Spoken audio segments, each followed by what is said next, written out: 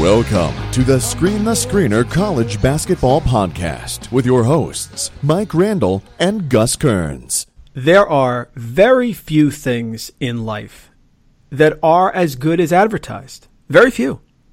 Think of TV shows, The Sopranos, Seinfeld. Their final shows were filled with nonstop criticism, as many loyal viewers felt their finales were not nearly as good as they expected.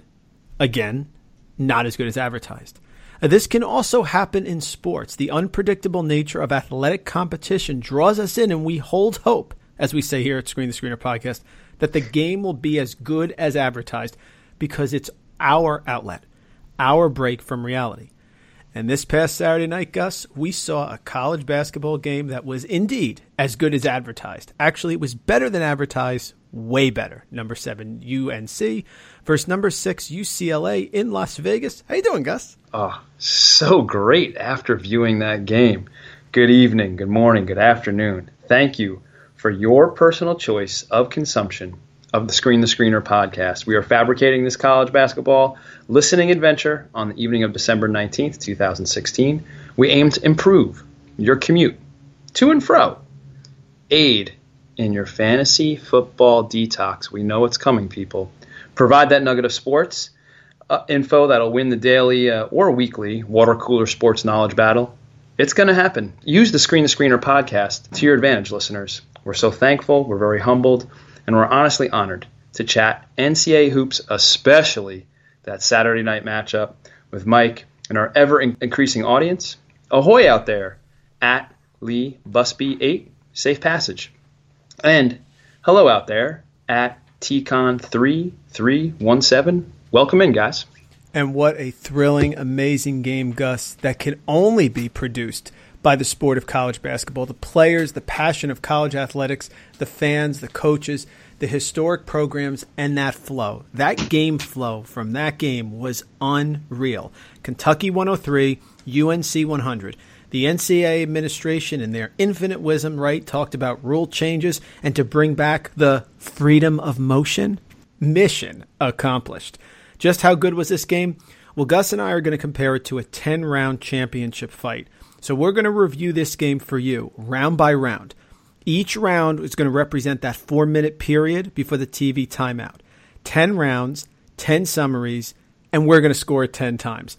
Mills Lane, get us ready. Now look here, I expect a tough, clean fight. Protect yourself at all times. Any questions from the challenger? Any questions from the champion? Let's get it on! So here we go. Let's go with round one, which again will be the 20-minute from the start of the game to the under 16 TV timeout.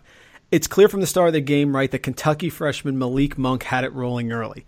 Off the tip, down, up, and out, top of the key, jumper good. Then he had a 3 from the wing with Kenny Williams trailing behind like that anchor guy in the tug-of-war team that's flopping around because they're about to lose. Then he had a catch, a pump fake, a sidestep 3 from straight away. Monk, that was a preview of the night he was going to have. For the Tar Heels, Old Roy had a great game plan. They were running on the break. They hit Kennedy Meeks and Isaiah Hicks inside off of that secondary break action that UNC has made so famous. They were crashing the board, second chance opportunities, and Joel Berry II, Gus, which was so key, coming off a sprained ankle against Radford on December 4th. He was our player to watch. For UNC to have a chance to keep it close, he had to be 100%, and it was clear from round one that Berry was ready to roll. At the end of that first timeout, end of round one, Carolina 12, Kentucky 10. We'll score it 10-9 Carolina. All right, let's hit round two. If there was any doubt that Monk was on the verge of a special night, this 4-minute segment eliminated that doubt. By the time we reached the end of this part of the game, the under 12 TV timeout, Monk would have 15 points. And normally strong on the ball defender Kenny Britt would look foolish and be forced to leave the game with 2 fouls trying to check him. Kentucky started going inside. Bench players kept the pace moving. For UNC, Joel Berry had a pretty left-handed finish at the rim, and Justin Jackson hit a 3, and that now patent floater in the lane. No points for Jackson until the 13:50 mark, which is really interesting, but these 5 points would get his engine going and establish the eventual foil to Monk's historic evening. Kentucky 21, UNC 19. We're going to score that round 10-9 Kentucky. So now let's hit round 3. And this was really the game within the game. Like that great book that you can read over and over again. When we rewatched this game, we picked up little nuances of coaching moves and mistakes. Coming off the break, Kentucky inbounded under UNC's basket, and Tony Bradley was on the ball trying to disrupt the inbounds pass. De'Aaron Fox got it in. He inbounded the ball. He went opposite side with Bradley following him. Now, clearly, Roy thought that he could get away, Gus, with this mismatch for one possession because he left Britt on Adebayo. The ball went to Fox, who made Bradley look foolish on a crazy crossover and then finished with a jaw-dropping reverse layup up and under. UNC pushed the ball right back up the floor, though, in a nanosecond, and Jackson attacks the baskets, get an intentional foul on Briscoe, and he gets the free throws. 2 minutes later, Fox inbounds the ball, and this time Bradley quickly switched with Britt. That shows that those mistakes are not going to happen twice, and that's what we needed to see in this game, to see the adjustments, to see what was going on. Roy picked it up quickly, made the adjustment, and that's how close this game was. Those things are going to matter. And then how about this next sequence, Gus? Fox off the break with an N1, UNC miss, Fox alley-oop for Monk, Meeks off a quick break. He had a deep post-feed layup on the secondary break. Then Monk comes down, step back long two with a guy in his face. UNC right back up the court on a Justin Jackson take to the basket that got a foul. This round was fast-paced, great players making great plays, scintillating basketball. Adebayo had a dunk, but then UNC always had an answer. If this was a round, Kentucky ended up being up 36-26 as we went into the under 8 timeout. It's got to be a 10-8 round Kentucky, though. Round 4 was the Monk versus Berry round. Monk was just unconscious at this point of the game and in the zone, and you could kind of tell he was in for a special night. It was like Michael Jordan shrugging his shoulders like performance. That's what type of night he was having. But just as impressive in this segment was Berry, who proved that he was healthy enough to bring his A game and bring that All-American type prowess that he played with early on in the season. He made huge baskets just when his team needed it most and found itself in a hole. He finished with his left again, a 3 in his face, kept feeding Jackson, who also got hot and was on his way to a big night himself, and this kept UNC close. A 12-point lead at one point for UK, but it ended 47-41 Kentucky at the under 4 TV timeout. Berry totally kept his team in the game here and played like the leader that they were lacking the games that he missed. The 12-point lead could have easily gone to 20 if Kentucky pressed, but Berry kept it close. We score this one 10-9 Kentucky. And now let's head to the final round of the first half. More Berry, more Monk. Jackson answered Monk with a 3. He actually had a couple misses Monk did at this point by some miracle. It was 56-51 Kentucky at the half. Monk had 27 first half points. Just incredible. Jackson had 20 for UNC, and we had ourselves the foundation of a wonderful college basketball game. Monk had the most points in a half by a Kentucky player. He tied with Jamal Murray last year. UNC weathered that storm. And since the finish was only down 5, when Monk had 27 points, you figured they'd be down more than 5, they're going to win this round. We score that 5th round, 10-9 UNC. All right, halftime scores are in. Mike, what do the judges say? Even the Russian judge has it close. Kentucky 48, UNC 46. Close game, but Kentucky's got the lead here as we head into the second half. Any thoughts on the first half, Gus? Absolutely. This is like a UCLA-Michigan redux. You felt like that UCLA-Michigan game, the pace at which they were playing with was totally unsustainable. I don't know about you, but I had the complete opposite feeling in this game. I felt like the teams almost had more to offer in the second half. I felt like not only was it sustainable, but they were gonna even push the envelope even further. So I had a totally different vibe coming off of this first half than that high-scoring 50-50 Michigan-UCLA game. Yeah, it's so true. It reminded me of that East final between Duke and Kentucky years back when Leitner hit the shot. I mean, this just had a magic in it where you're like, this game is going to come down to the wire. So that first half was incredible. Let's hit the second half. So we start with round 6, a lot more game inside. They went bam inside for Kentucky. Then Hicks and Meek. You could tell Roy and Calipari went into the locker room, talked to the coach, and said, we got to pound the ball inside because certainly it's not sustainable to continue making long-range threes and jump shots throughout the game. Berry versus Fox got fun here, and there was an apocalypse upon us because Isaiah Briscoe hit a 3. He only had 5 last year. He was 5 of 37. He already has 5 this entire year. Great job for Kentucky. That's a huge bellwether for them. Justin Jackson stayed hot. It was 67-61 Kentucky at the under 16 timeout, which is the end of round 6.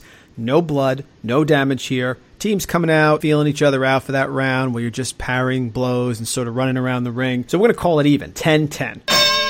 I got round 7, huh? Just happened to be the slowest part of the game. Like two great prize fighters staring each other down, definitely a little weathered from the fight, catching their breath, trying to see who's going to find that second wind first. Adebayo got his third and had to sit, giving Meeks a chance to grab some putbacks inside. Fox was still on attack. Monk hits another 3, but Berry and Jackson answer. 74-72 Kentucky. And hey, look who showed up. It's our buddy Luke May. He gave UNC some more quality minutes off the bench. The 6'8 sophomore definitely like we said last podcast, gets his money's worth every appearance. He rebounds, he can step out. He got huge minutes for UNC. UNC closes the gap, even with Monk's amazing performance continuing. UNC is right there. We're going to score this round 10-9, and we're going to give this round to UNC.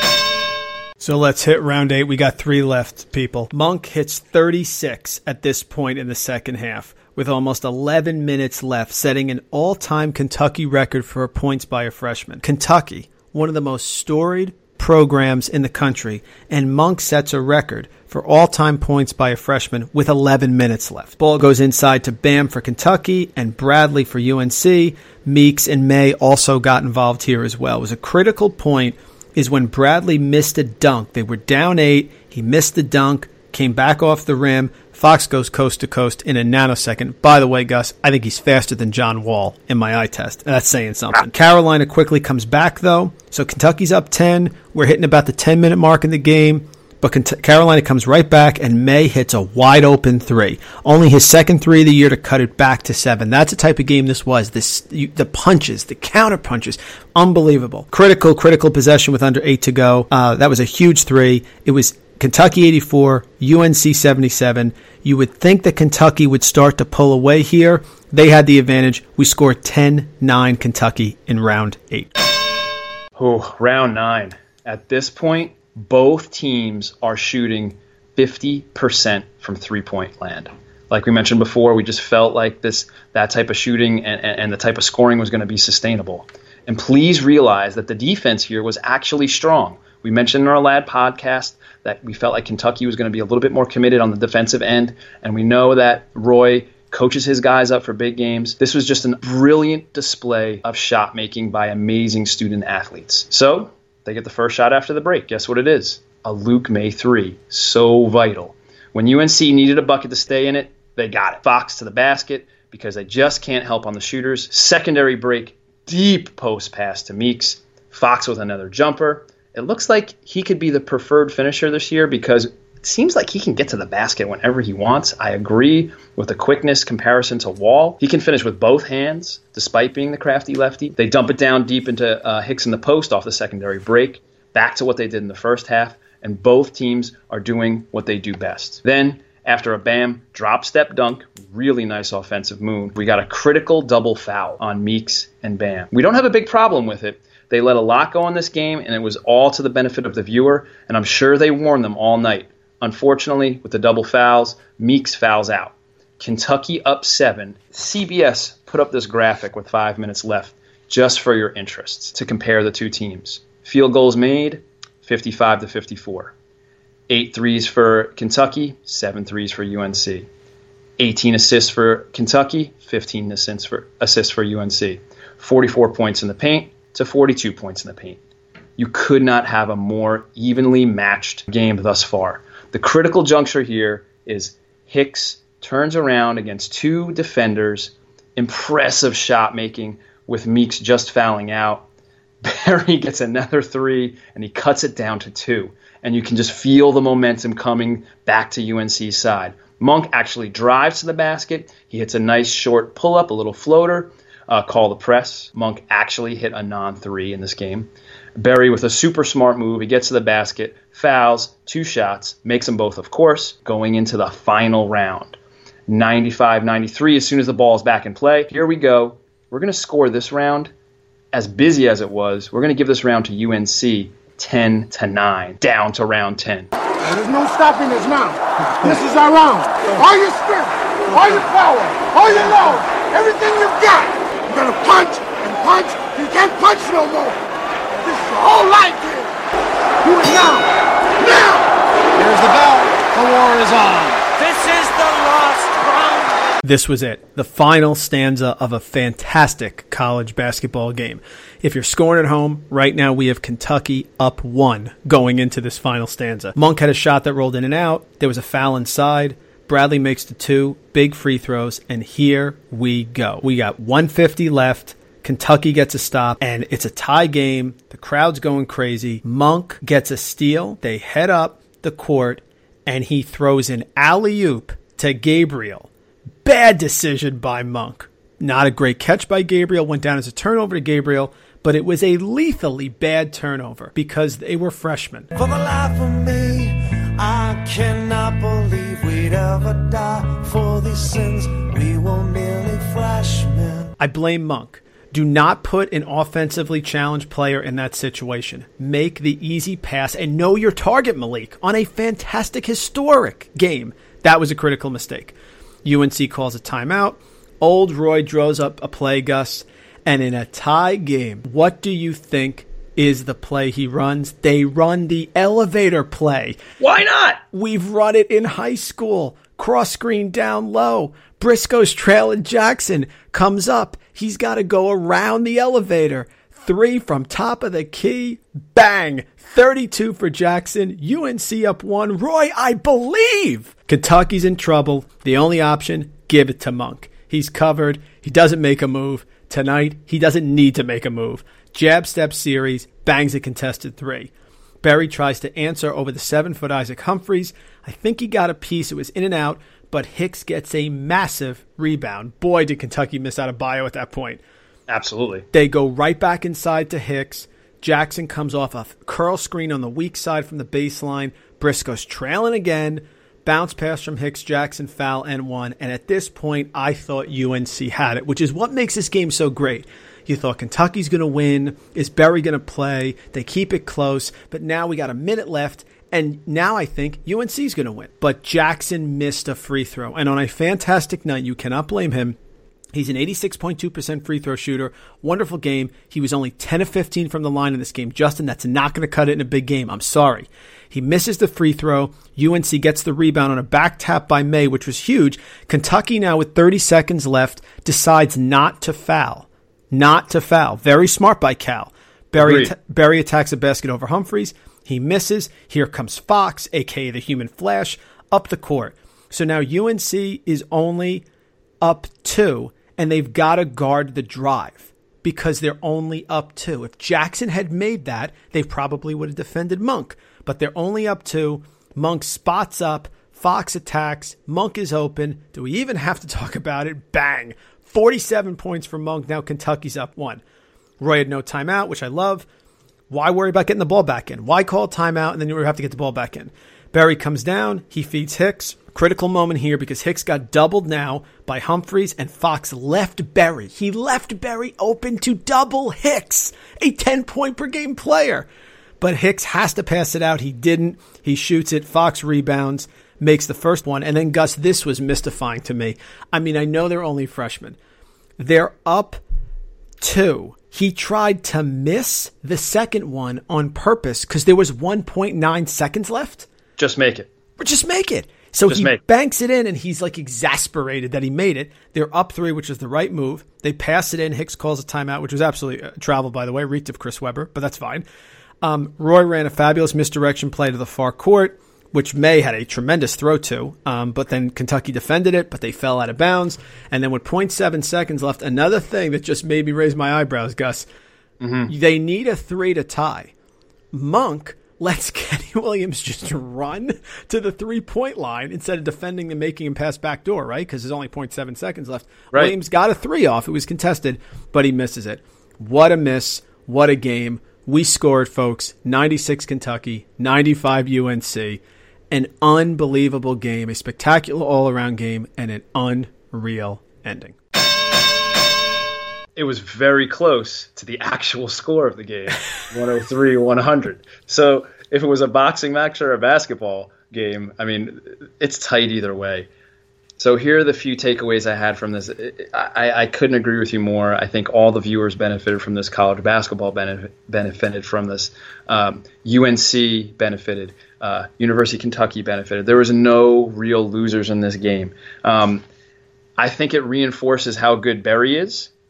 I think it also puts a stamp on that Fox and Monk could be the best backcourt, not only freshman backcourt, but just plain old backcourt in the nation.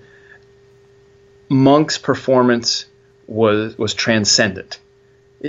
The list of people that he just, that he leapfrogged to get to the top of the Kentucky scoring list was unreal as well.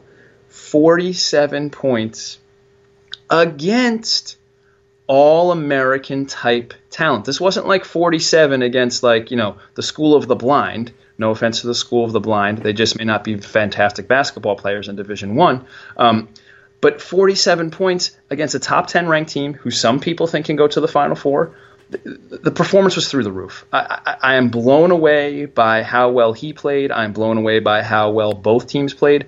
And we mentioned this in our round-by-round rundown. The coaches really coached their pants off. I mean, Williams lost his jacket, so he coached his jacket off. But those guys made great adjustments coming into the second half and then throughout the second half.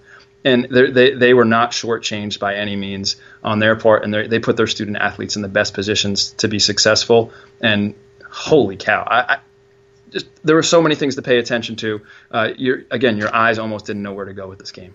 Yeah, I'm going to be critical now. Listen, it was a brilliant basketball game. I'm jumping around. I'm making my wife watch it. Kids all over the house, probably grabbing electrical sockets and stuff. But it was that good. I will be a little critical.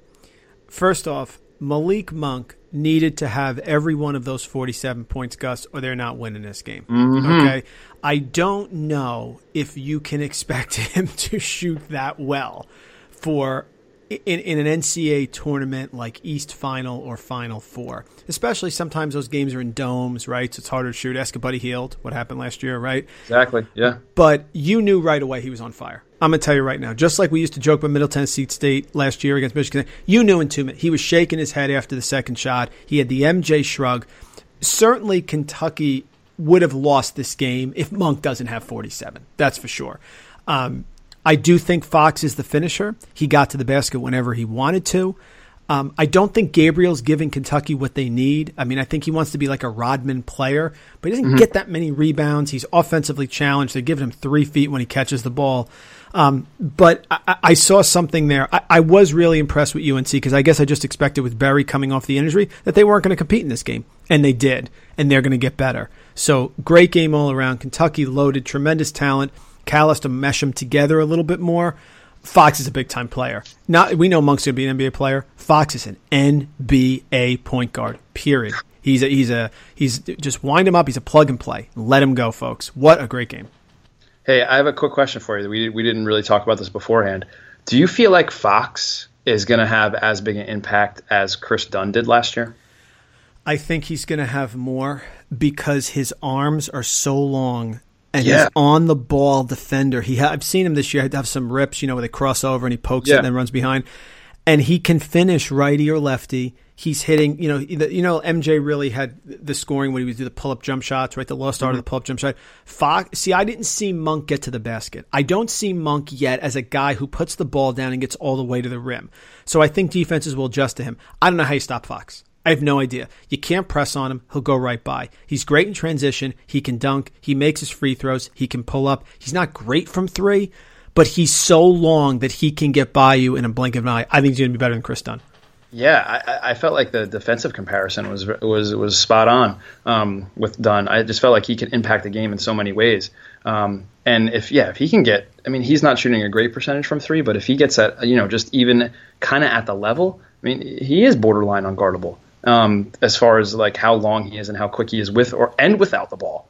And you know what else I was really enjoying in this game was the Briscoe and Jackson matchup, because you knew Briscoe was going to be on Jackson the entire game, and you saw how smooth and how silky and how like crafty Jackson is. It's not like he was it's not like he's lights out faster or a better athlete than Briscoe. But you saw how he operates in an offense and how he can find the creases in that offense and get his shots, get his floaters, get his threes, work around the screens. So I was impressed by that matchup, and I was happy to see Briscoe hit a 3 or 2 too. Basketball has changed, Gus, with the 3-point line, because you play a team like Kentucky that shoots it that well. You can't help. And if you can't help, you have to be able to contain the guards one-on-one, and you can't contain Fox one-on-one. So that's why I've been pushing on Twitter as well. Start Willis, don't start Gabriel. Listen, Cal knows what he's doing. He has a national title. Right. I'm just excited I have a Greek pita, and I get to watch Middle Tennessee State. I mean, that's fine. But I just think that Willis gives him another shooter out there. I don't know if Gabriel's given him 10 boards a game. If he was, it's a different story. And Adebayo is a key guy, of course. But what a spectacular game. Unbelievable. I mean, we felt like we got a couple of good games of the year candidates early on, but this one blew every other game out of the water. It is the leader in the clubhouse, and if we happen to find a game that tops this one, then we luck out as the viewers. That's for sure. I said I pay $500 to see this in a Final Four or championship, and that's totally true. Great. But Gus, there were other games this weekend that were actually incredible as well. So why don't we hit our news and notes? Sounds good. News and notes from the hardwood. All right, so the first game we're going to go to Crossroads Classic in Indianapolis. We're going to do those two games back-to-back. Gus will lead you off here with Purdue and Notre Dame. I got my eyes on this game, and it was a pretty incredible game that these two ranked teams played. Notre Dame came out in the first half and drilled Purdue offensively. Some of the things that we predicted on the podcast came true. Their backcourt and their swing players were playing really efficiently offensively. They led by 17 twice in the first half. VJ Beacham made a three for the Irish en route to them making 7 threes. They were 7 of 12, actually, compared to only 2 of 7 for Purdue, who normally is a decent, efficient, good three-point shooting team. That just helped create that crevice in the score.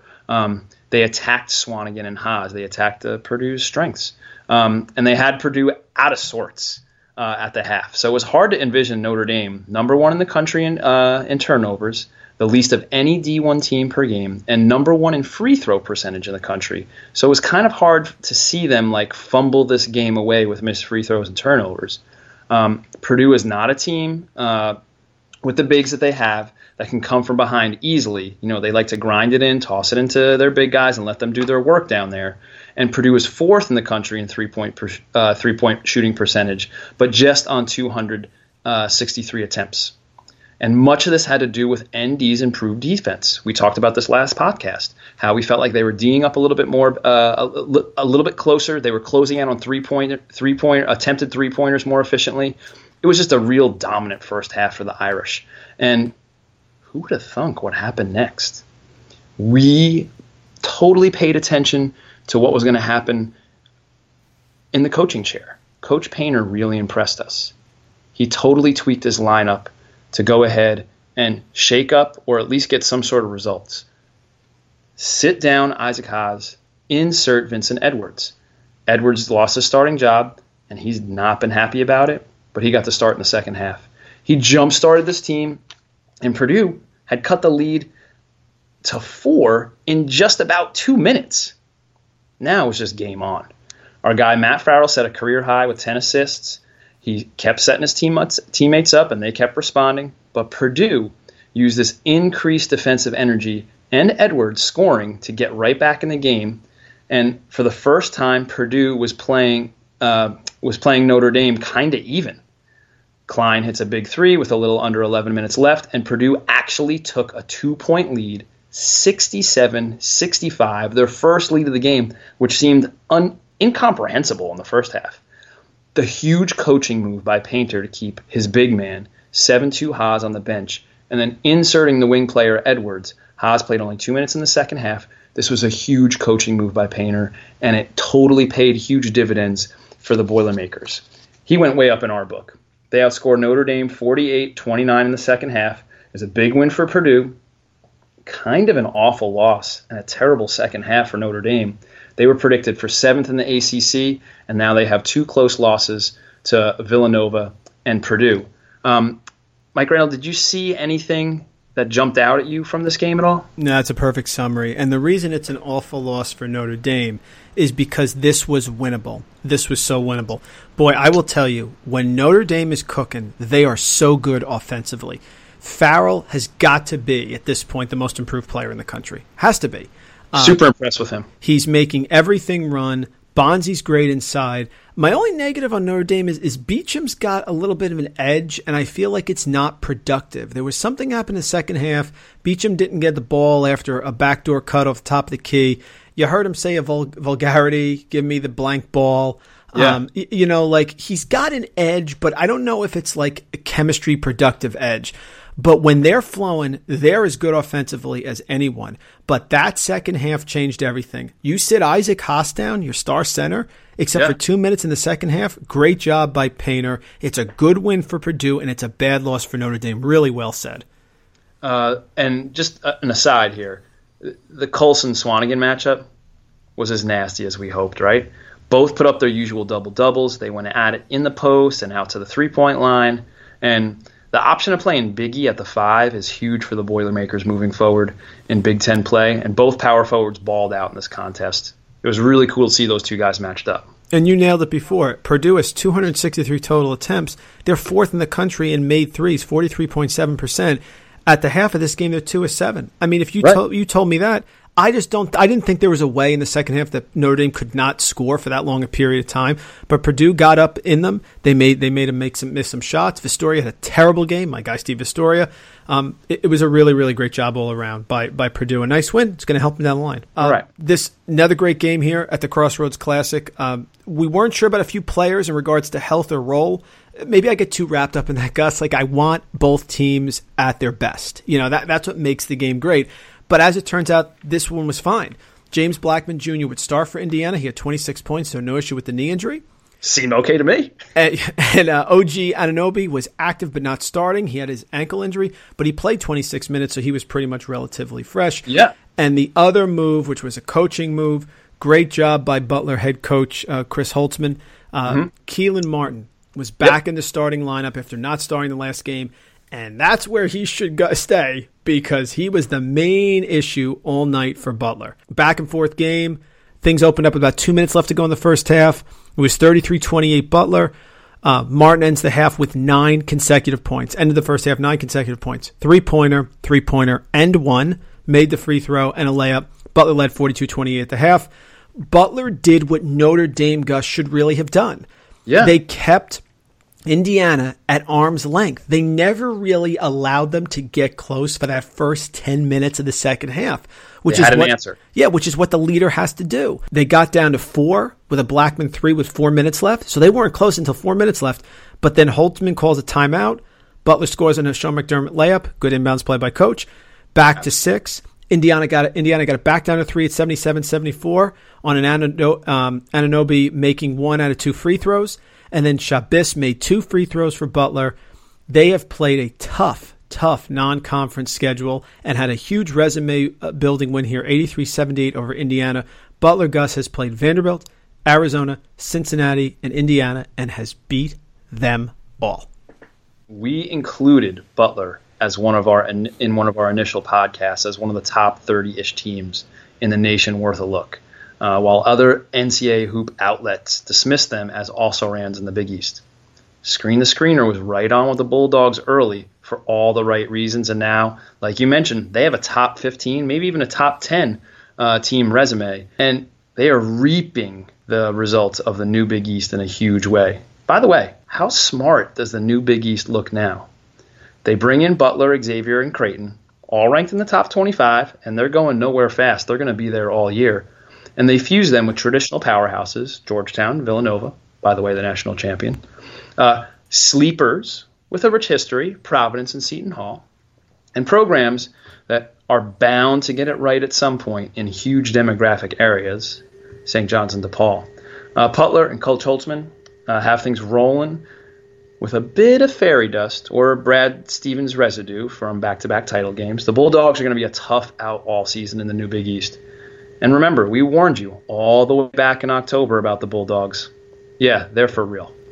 Yeah, they certainly are. And it was a great win for Butler. They're battle-tested heading into conference play. They're 10-1. The only hiccup at Indiana State, we talked about that early loss sometimes on the road. January 4th, they're home versus Villanova. They're at Georgetown. They're at Creighton. They're home Xavier. just like that Steve Austin Skullbuster Challenge, Gus, that's quite a schedule to begin 2017. Totally agree with you on the Big East. Those 4 teams are as good as anyone. Give me a Creighton win in Arizona State this week, and I'll be the happiest guy around. Yeah. Oh my goodness. I love the WWE Steve Austin Skullbuster Challenge comparison. Gus, have you ever seen that thing? The things you do on there is out of control. You know what those are called?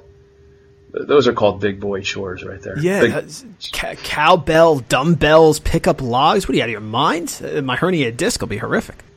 Let's get out and take a look in Vegas, as you mentioned, the best city in the nation. The lights.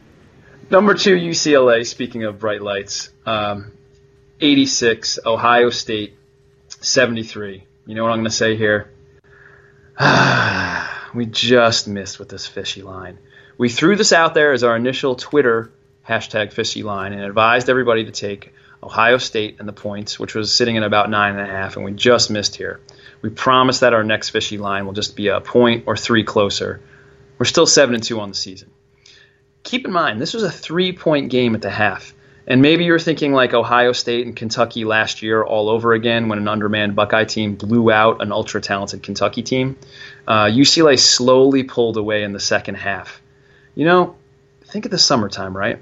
Like when you pull apart that ice cream sandwich that you just got off the ice cream truck, and you can see the chocolate holding, but then it starts breaking and crumbling, and then the vanilla ice cream is still congealing, but then it's stretching to its physical limit, and then boom, you split the sandwich with your brother, your sister, your friend, and there's no putting that sandwich back together. That's kind of what happened in the second half here.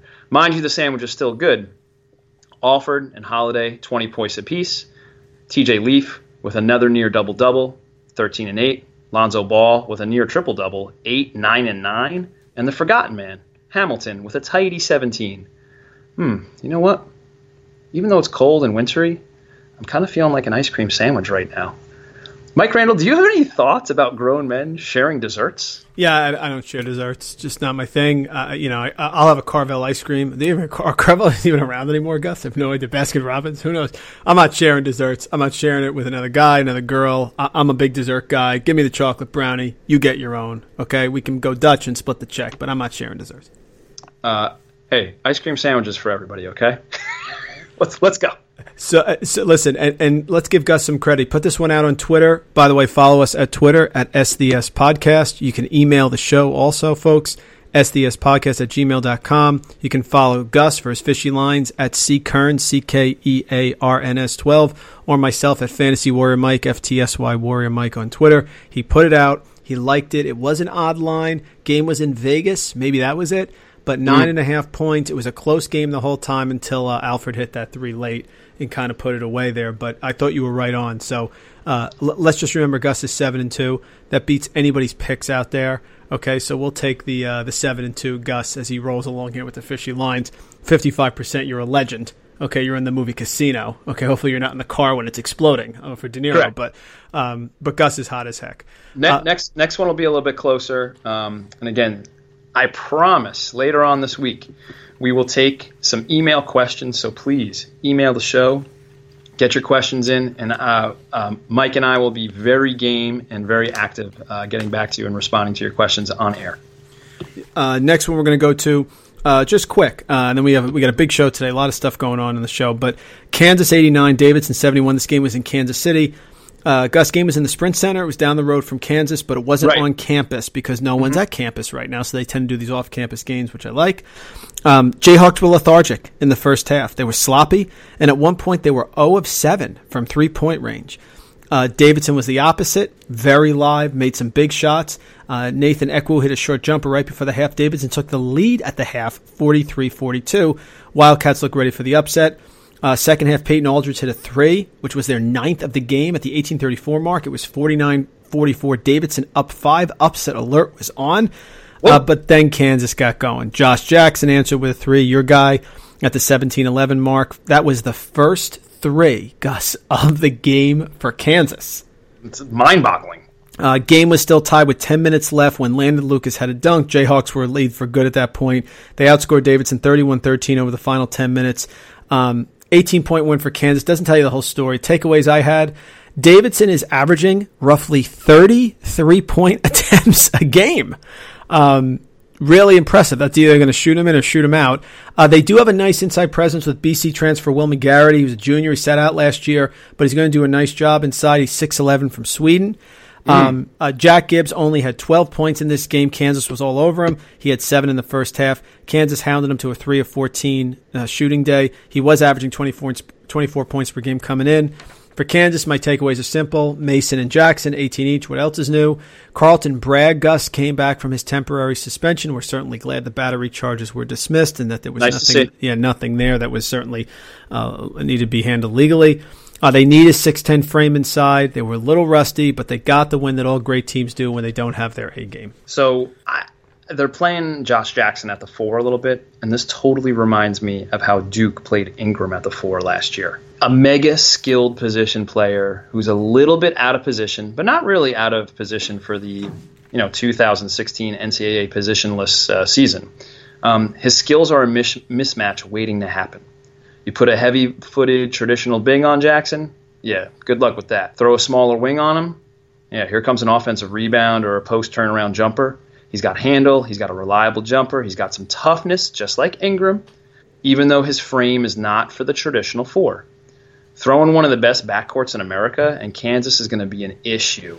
And they are going to be up for another Big 12 title, and that's very possible for the Jayhawks this season. Super impressed where he's playing. I love that Self is playing him at the 4. I think it's going to be a great move moving forward, and he's going to be a tough guard, whoever they decide to put on him. Yeah, well, let's. We got so many games we can talk about, but we have a couple more things to get to. Of course, I want to give you our On Broadway segment, and by the way, we also have a new Stump Gus, which I'm sure you're very excited to have. So, what do you say we go through a couple one-liners here for the remainder of games, little rapid reacts? Yeah. Let me kick it off. We got my Creighton Blue Jays. They were at home. They won 66-65 over 2-10 Oral Roberts. A bit of a scare for the Blue Jays. They comfortably took the lead. They comfortably had the lead the entire first half and most of the second half. But Oral Roberts chipped away and actually took a 5-point lead with 6 minutes left. No one scored in this game, Gus, for the last 3 minutes of the game. Bizarre. So it was 66-65, a little over 3 minutes left, and it ended 66-65. Blue Jays are lucky to escape. Creighton was only 3 of 9 from the foul line. We know they shoot threes, but they got to get inside a little bit once in a while. Marcus Foster, which is what you would expect a big-time player like Marcus Foster to do, pumped in 22 and saved them. The big man for Oral Roberts, Albert Owens, had 23 points, to lead all scorers. Great game for the Golden Eagles. Just saying here, Oral Roberts is a little live this year. Keep an eye on them, and keep an eye on their game against Little Rock. And if you remember, Little Rock upset Purdue in the first round of the tournament last year. I bet they're going to play in that game too. Just keep an eye on that one. Really, yeah, it's so true. I really want Creighton to be undefeated when they end up playing over the break Nova. But they got to get out of Arizona State. Bobby Hurley will be ready. But survive in advance. Creighton escaped here with a 66-65 win. Number 12, West Virginia, 112. University of Missouri at Kansas City, UMKC, 67. The 800th win for West Virginia coach Bob Huggins. He becomes only the 10th head coach to reach that milestone. Second to do it this week, along with Rolly Massimino, who earlier got a week at Kaiser at NAIA. He defeated Trinity Baptist for his 800th win. Great career for both coaches, and so glad that he's going to get some recognition. The part that keeps resurfacing here for me is the love that his former players display for Coach Huggins, and the ownership that Coach shares with all of those players for all of these wins. I say more casual pullovers, more sideline stools, more talent gap reducing presses, more sideline hugs, more wins for Coach Huggins. Let's go. A great job for Coach Huggins, one of the all-time greats, Hall of Fame coach. Big win for West Virginia. Players love playing for him. There's no doubt about that. He's had some issues early on, administration, things like that in Cincinnati. Guy's a great coach. Of course, he had the heart attack. He survived. Doing a great job in West Virginia in the Big 12. Listen, I've gone on record as saying I'm not sure how good they're going to be this year, but you can't have any more respect for Huggy Bear than I do. Great coach. He's in a good place right now, Coach Huggins is. He's Good in a place. real good place. Yeah, really well said. Gus, how about that number 17 Xavier at home, 69-65 win over Wake Forest? Danny Manning, Danny and the Miracles, comes in and they almost knock off Xavier at home. Trevon blew it, though. Gus had other ideas. Yeah, so it seems to me like Xavier always plays close games, the Baylor game aside, of course, and they win these close games. Sumner and Blewett are playing like they want to be included in the best backcourt in the nation conversation with UCLA and UNC and Kansas and Creighton. And plus, I also noticed, Gaston, he's producing more consistent play at the forward position for Xavier. I really like what Coach Manning has working in Wake. Let's just give him some time to get it rolling in the right direction. Like let's not panic with him, and let's allow him some time to dig in at Wake and do his job and do it really well. Sounds good. I think we have to give the people right now, Gus, what they want. Let's give them a little stump Gus. What do you say? No. Yeah, I'm totally ready and completely nervous. All right, so in case you didn't hear us last time, Gus is the foremost authority in all things NCAA basketball. So what we have is a $100,000 pyramid-like game. There are 6 players or teams that Gus does not know about. I promise you, he did not win last time, so we're not faking this. I don't know. You'll hear the clock in the background, 60 seconds on the clock for 1 minute, and now, as I give the clues, Gus can jump in and say the name if he knows it right away. So if I start by saying he had 47 points this week, he can just cut me off and say Malik Monk. Okay, but we hope he gets through it. I'm going to challenge him. There's a little competition between me and Gus right now. I'm technically up 1-0, but here we go.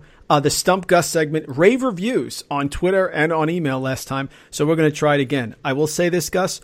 With the exception of one team, we have talked about all these players and or teams at some point in the podcast very recently. Okay? Okay.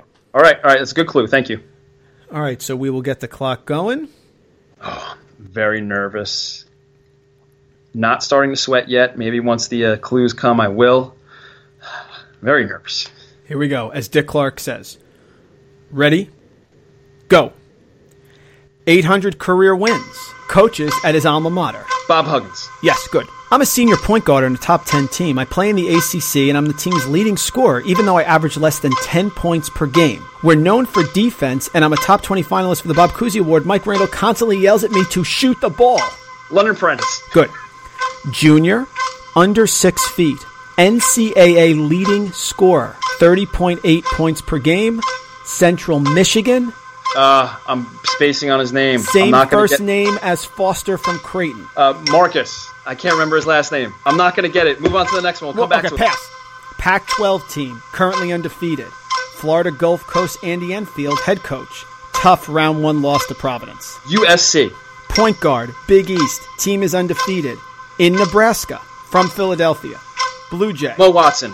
Ohio Valley, uber efficient, no threes. 21 points per game. Do you have a guess? Not sure. Evan Brads, folks. Evan Brads. Oh, very Evan good. Brads. I should have got Evan Brads. Yes, tough though. Marcus Keene was Marcus Keene, because you mentioned him last time. Very good. Under 6 foot conversation. Yes. Marcus Keene. NCAA leading scorer. Yes. Very impressive though. Huggy right away. You got Parentis, got USC. Mo Watson was very quick. The last one was Evan Brads. Evan Brads. We mentioned Evan Brads, 6'7". Very efficient down in the post. Oh, man. Well done. I'm up 2-0, Gus. You are 2-0. He's getting better. We can do this for me. We can keep switching back and forth and see how we do. But this is impressive. I mean, listen, how many people can get Bob Huggins, Parentis, USC, Mo Watson, Marcus Keene? You got half of it. I think Dick Clark would have given it to you, Gus. And Evan Brads. You know what? The game is fun. I hope the people are entertained. The clock noise really adds this authentic panic. I have to be honest. It does. And what you do last time is you do one for me and bring up all the people I don't like. Bill Self. Okay. Infuriate me. Baylor. They're ranked number 10 in the country or whatever they are. Right? Well done, Mike Randall. Thank you for providing the audience with possibly the most entertaining segment that we could offer them. Oh, my goodness. Fabulous. Just fabulous. All right, so let's take a walk on our favorite Ave. Oh, please. Let's head down the Ave, would we?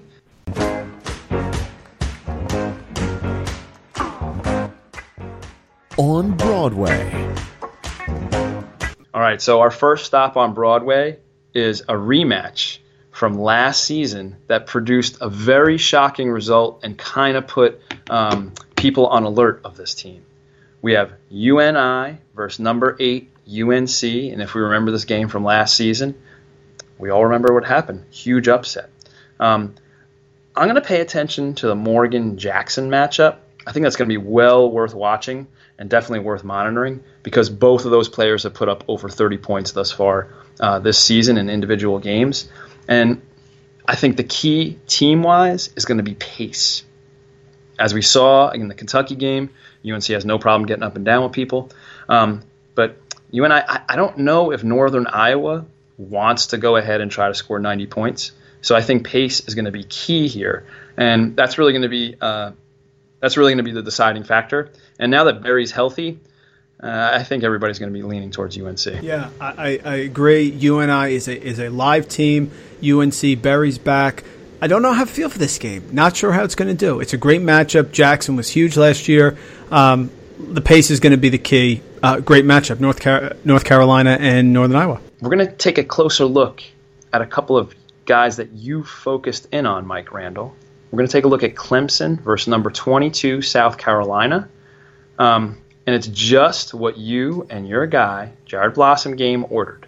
It's an out-of-conference opportunity to bolster that March profile for Clemson.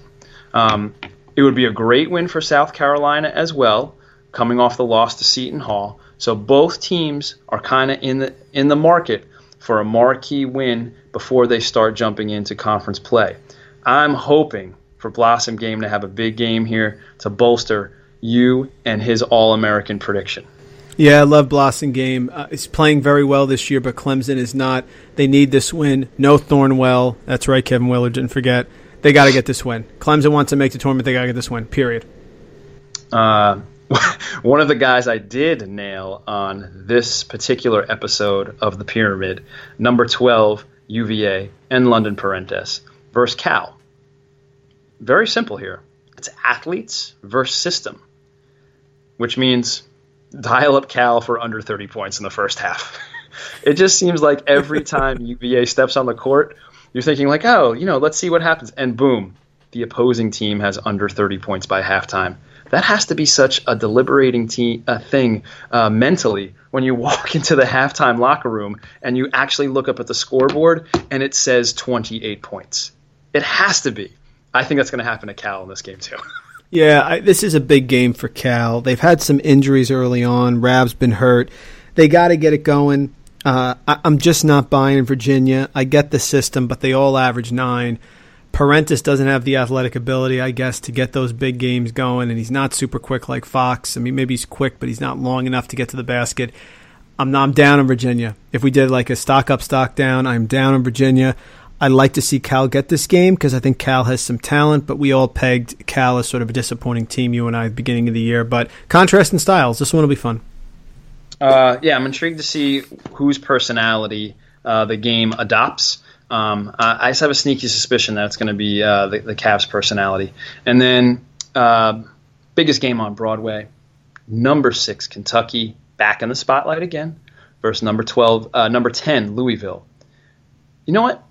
I was thinking about this when we were going to talk about this game. Do you think this game is at the UNC Duke level of rivalry? I think it just might be. Yeah, it's there. This is a big-time game. This is every bit the UNC Duke. I can't even see how they can reproduce what happened with UNC Kentucky, but the Cal rivalry with Pitino, Kentucky Louisville in the same building, this is as good as it gets. This is a very under-the-radar, getting ready for your holiday season, kids' concerts coming up, the whole bit. Wednesday night, you got to watch this game. So the pace of game is also going to be key in this. We saw that UK has no problem running up and down, and they want 80-plus points. Louisville wants to slug it out with you and go sub 70. So I think wherever the scoreboard is telling you at the first TV timeout or maybe at halftime is going to be kind of forecasting on who might have more control of the game. Size is another thing to pay attention to. Louisville is huge, like you mentioned. Will their size matter inside? Or will Monk be Monk and keep bombing from the outside and that size won't be a factor at all? Athletes. I bet the matchup is pretty even here on both sides. The only part where I think the athletic advantage sways one way or the other is at the point guard spot. I think that Kentucky has an enormous athletic advantage at the point guard spot with Fox over Snyder. I think that could be the deciding factor in this game. So it's worth paying attention to how that matchup plays out and what Louisville decides to do to try to slow down Fox or limit his gains. I'll tell you something, Gus. Fox could have a monster now because the knee-jerk reaction is going to be don't leave Monk, right? Mm-hmm. Can't leave Monk. Fox could be in line for a triple-double in this game. Ooh, I admire that call. I am really liking that call. Other part we have to pay attention to is something you mentioned already, the coaches. Who's going to be able to get their student athletes in the needed, adjusted positions in the second half to find success? Because as we mentioned, Coach Williams and Coach Cal both did that in the second half of the UNC Kentucky game. The script's going to be familiar here for Louisville. You can see what they didn't do against Baylor in the second half and how Baylor really changed things up and Louisville had trouble adjusting. Who will install the game-changing adjustment with the highest percentage of success? That's worth watching. The coaching battle is worth watching. And you know what I'm going to say? Come on, NCAA Hoops.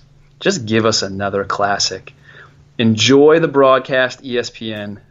You should be in for a unique atmosphere. Hope Coach Greenberg and the game day guys have a great game, and we're totally looking forward to the broadcast. Cheers, guys. Mike Randall, anything else on the docket for this podcast? I think we're good. This was a loaded one, guys. We the Kentucky UNC game needed to have that separate 10-round rundown. We love doing that. A lot of exciting things going on. This is the calm before the storm. I think Gus is coming back with a little solo diatribe on Thursday for you folks. This is very exciting.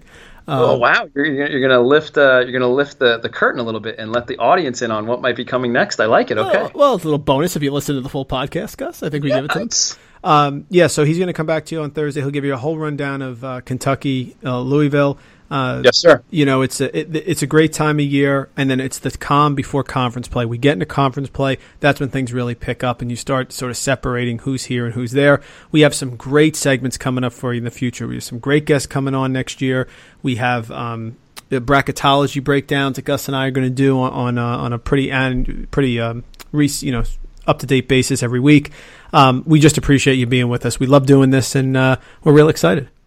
Hey, so we'll just get out of here with some quick thank yous.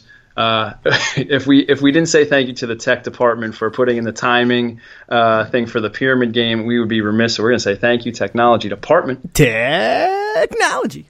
And we just want to say thank you to the intro, outro music that is in your earbuds, hopefully. And hopefully you're giving them another listen on iTunes, Beljar, Beljar. Thank you, boys, for bringing us in and out of each podcast. So thankful. And thanks to you guys, the listeners out there. Thank you for spreading the good vibe. Thanks for spreading the good word on the Screen to Screener podcast. Mike and I are really thankful, and we really like bringing you this product, and we hope that you're enjoying it, and we hope that you continue to consume it in the way that you see fit. So thank you, listeners out there. We're really humbled. Listen, if you like the podcast, guys, we'd love a 5-star rating on iTunes. You can subscribe to us. We're on Stitcher. We're on TuneIn Radio. Tweet us at SDS Podcast. Email the show. We'll read it on the show. SDSPodcast@gmail. You can follow us on Twitter. Fantasy Warrior Mike for me. CKearns12 for Gus. That's it, folks. And I hear a little bell jar now. Screen the screen.